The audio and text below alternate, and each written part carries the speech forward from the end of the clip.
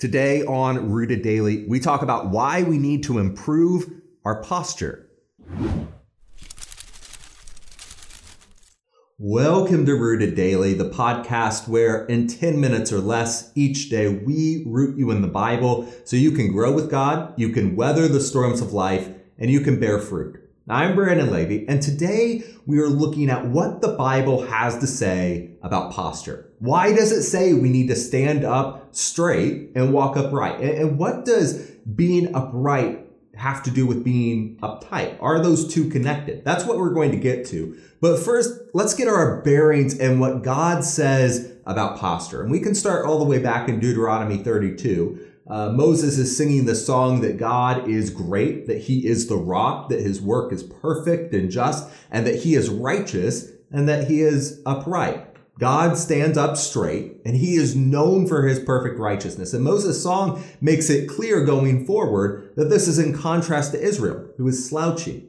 Other places in the Old Testament commend specific men for being upright. There's David, he was known for being upright. 1 Chronicles 29:17, he praises God, saying, I know also, my God, that you test the heart and have pleasure in uprightness. As for me and the uprightness of my heart, I have willingly offered all these things. And now with joy, I have seen your people who are present here to offer willingly to you. Job was another man who was known for being blameless and upright. And he questions why terrible things happen to people who are standing up straight and acting righteously. And ultimately, though, we know God cares for the upright. Psalm 7:10 says, my defense is of God, who saves the upright in heart. Clearly, we're not discussing just our physical posture here, but something far deeper. In the 7th Psalm, David writes that this isn't about the posture of our back that's so important, but it's the posture of our heart. That uprightness of the heart is what pleases God. Psalm 11:7 says, the Lord is righteous. He loves righteousness, and his countenance beholds the upright.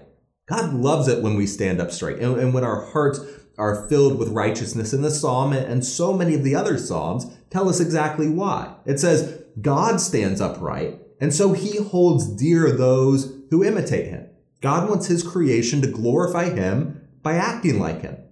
In fact, the Bible tells us that this is far more than just a matter of personal preference for God. Isaiah 59:2 says that our iniquities have separated us from God, and our sins have hidden his face from us so that he will not hear. In the New Testament, we're told that even with the gift that Christ offered to all people, sin is still going to separate us from God. Listen to what John had to say about it. In 1 John chapter 1, verse 5, he says, this is the message which we have heard from him and declare to you, that God is light, and in him is no darkness at all. If we say that we have fellowship with him and walk in darkness, we lie and do not practice the truth. But if we walk in the light, as he is in the light, we have fellowship with one another, and the blood of Jesus Christ, his son, cleanses us from all sin. God, he doesn't want us to walk upright just out of a matter of personal preference. He tells us that to be in him, we can't have sin still weighing us down because there can be no sin in him. It would be like mixing oil and water. The two just don't go together. Oil just can't become a part of water. And in the same way, sin can't cohabitate with God.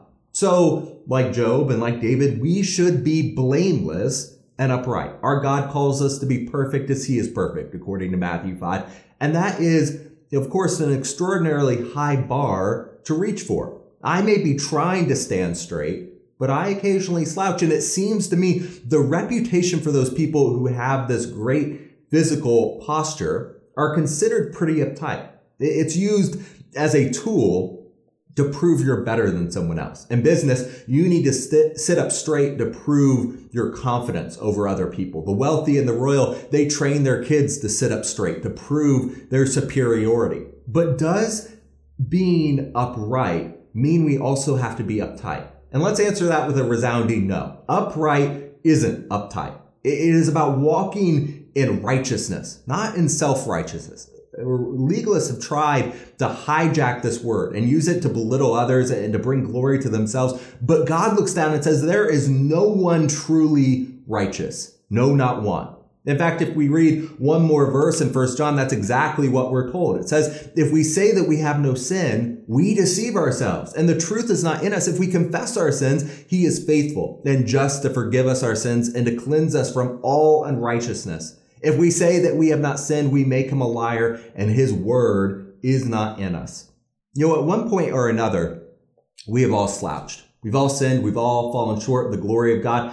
But here's what God says. Stand back up. If we find ourselves in darkness, step back into the light. Give ourselves back to Christ. If we are honest about our slouching, if we are humble enough to confess our sin, Jesus will cleanse us. And I love that the Bible never says that God is going to consider this or that maybe he'll give us a reprieve. That's sometimes what parents say to their kids, or even judges will say to people convicted of crimes. Maybe if you can demonstrate good behavior, we'll shorten your punishment. But that maybe is always there because there's always something about this decision that's a little arbitrary.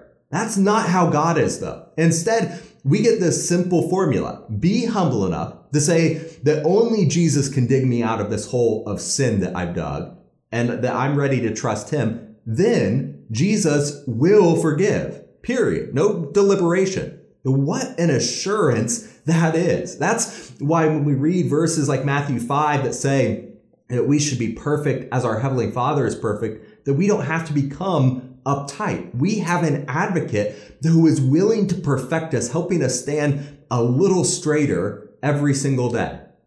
Now, I want to circle back to verse 6 because there's another requirement that John lists for this perfecting to occur. He writes, if I say that we have fellowship with him and walk in darkness, we lie and do not practice the truth. But if we walk in the light, as he is in the light, we have fellowship with one another, and the blood of Jesus Christ, his son, cleanses us from all sin. Yeah, unfortunately, each and every one of us sins at some point. That's not the discussion here. God knows that.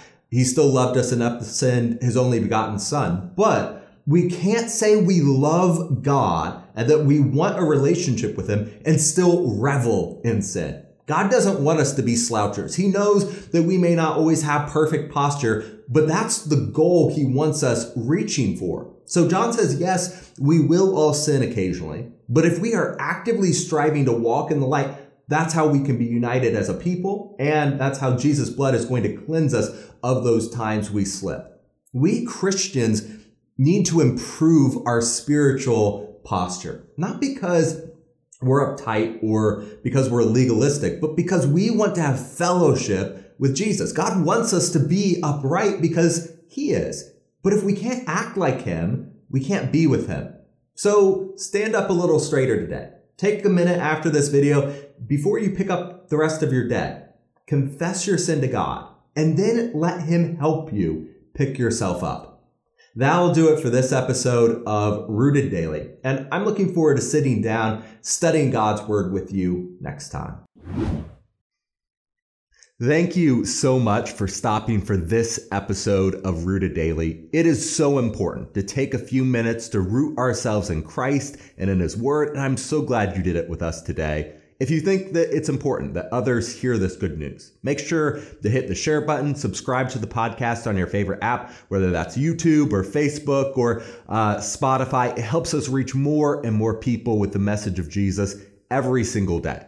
Most importantly, if you're ready to take the next step, repent, be baptized, and hand over your life to Christ, shoot me an email to brandon@rooteddaily.com right now.